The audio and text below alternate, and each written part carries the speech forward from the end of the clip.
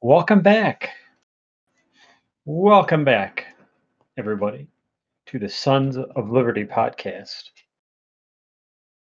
Today we tackle chapter 4 of the American Crisis. It's a short chapter. But there's some really good material on here. We should get to it, as they say. Those who expect to reap the blessings of freedom must, like men, undergo the fatigues of supporting it. Founding fathers did not get freedom easily. Many of them lost their entire livelihood, families murdered, houses burned, businesses boarded, businesses confiscated by the British, goods confiscated. It's very rough on many of them. And obviously, the deaths besides horrible, horrible war, which is kind of the point he's making here. If you expect to receive the blessings of freedom, the good things that come from it, you have to be able to undergo certain things that are not going to be pleasant along the way. Almost like we have right now. You know, if anybody listens to this regularly, they know that I'm not exactly fond of what's been going on in our country. I refrain from making an entire podcast about it because it's just nauseating. So I choose to revisit the founders, but this is very applicable. If we want to continue to enjoy the blessings of freedom, we're going to have to undergo all of the things that come with supporting it. It's just a fact. So we need to be ready for the conflicts ahead, so to speak, with supporting our politicians that are fighting for our rights, sending emails and phone calls to the ones that don't, and being ready to fight for our rights peaceably. Men who are sincere in defending their freedom will always feel concern at every circumstance which seems to make against them.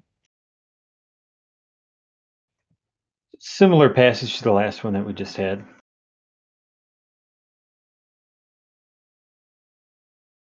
But we can kind of elaborate on this in a different light, so to speak.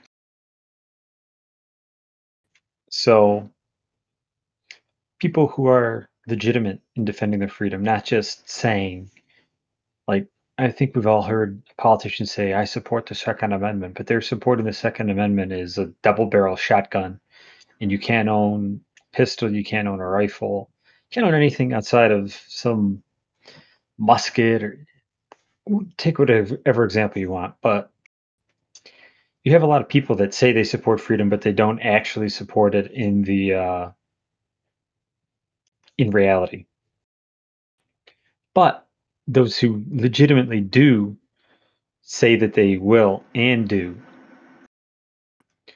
they're always going to be concerned when something comes up against what they believe in and what they're advocating for. It's like anything. If you're the boss of a department,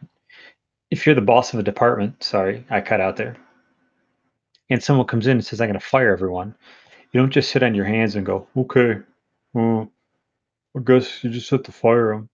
You go, no, huh? Why are you firing my people? What are you doing? Why is that necessary? You're going to fight for it. So if people that listen to this are legitimately sincere about defending their rights, then you're going to have to be on guard for the next foreseeable future. I can't put a time frame on anything, but we always should be, but especially now more than ever, we really have to be. So feel concerned that something's coming up which is going to be against what you believe in. Feel some concern.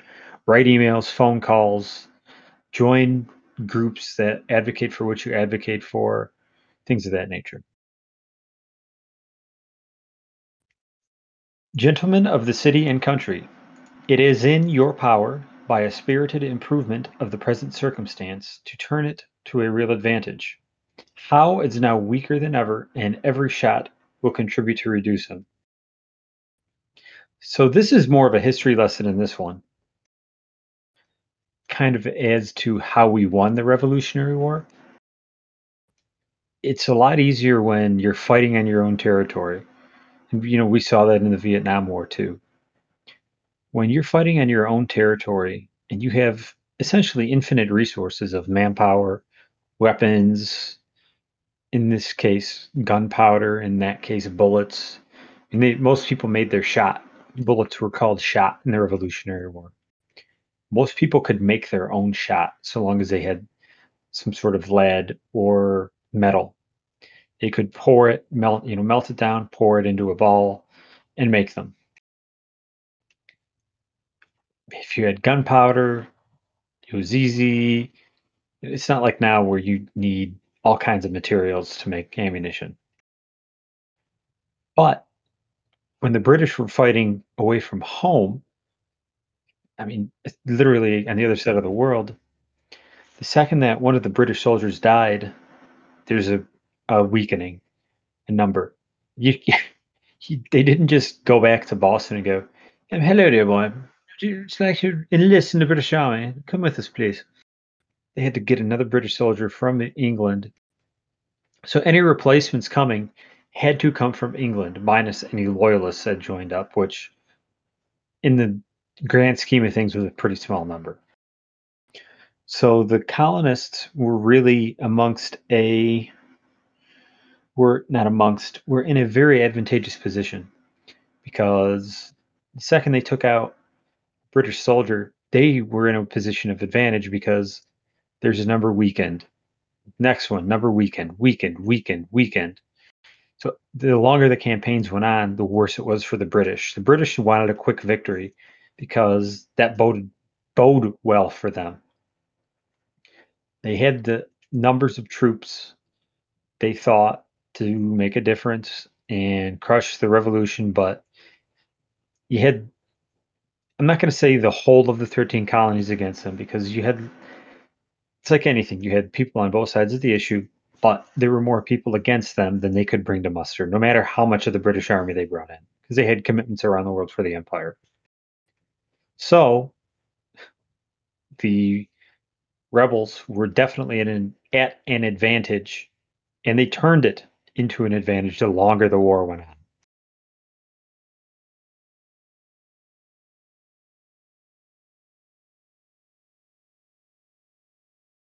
We are not moved by the gloomy smile of a worthless king, but by the ardent glow of generous patriotism. We fight not to enslave, but to set a country free, and to make room upon the earth for honest men to live in. In such a case, we are sure that we are right, and we leave to you the despairing reflection of being the tool of a miserable tyrant. I, I highlighted these separately, but I want to talk about them together. I like the first part because I think it's kind of shows you a little bit of where we're at right now. I think a lot of people, me included, have zero faith in most of our political leaders, state, local, and federal level. And worthless king could be described of many politicians currently. I I think a lot of people feel that way. Remember Matt Getz mentioning during the impeachment last year that Congress had a 9% approval rating, not 90, not 19, 9, 9. That meant 91% of American people did not like the Congress. I don't see that number changing. I think that number probably went down, if anything. And Worthless King is very descriptive of many a politician right now. But we're not moved by people like that. Generous patriotism. Dave Portnoy, Barstool Sports, shout out Dave Portnoy, has raised 26 million at last glance. I'm sure it's gone up today. I haven't checked today. The Barstool Fund. Generous patriotism, 26 million for small businesses.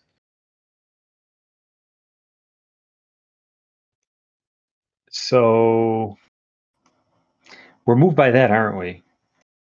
But we're not moved by someone who says, close your business because I don't want you to be open. And let's stop pretending the lockdowns are for anything else other than they found the power and they don't want to give it away.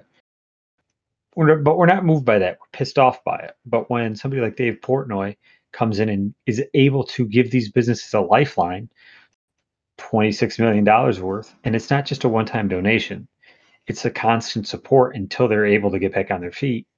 We're definitely moved by that. I was moved enough by that to donate my entire quote unquote stimulus, little $600 to that. I didn't need it. I've never needed it. I've been working the entire time at my job. I've been just fine. I've been getting a constant paycheck. So I didn't need it.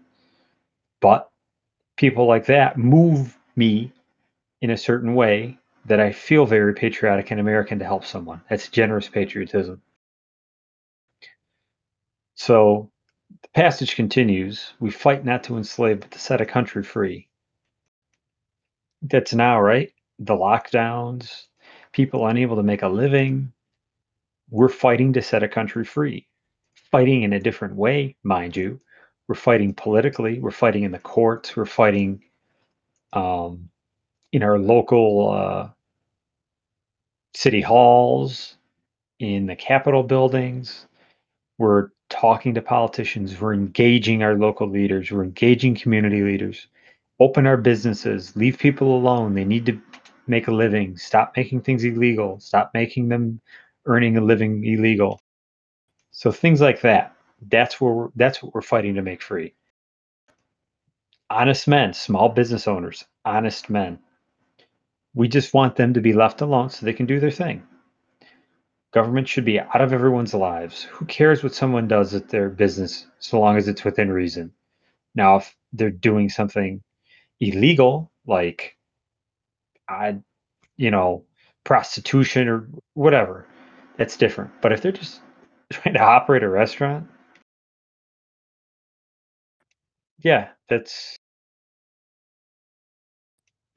the government should stay out of their lives. Let them do their thing. Who cares? People can make their own decisions. That's what our country was founded on.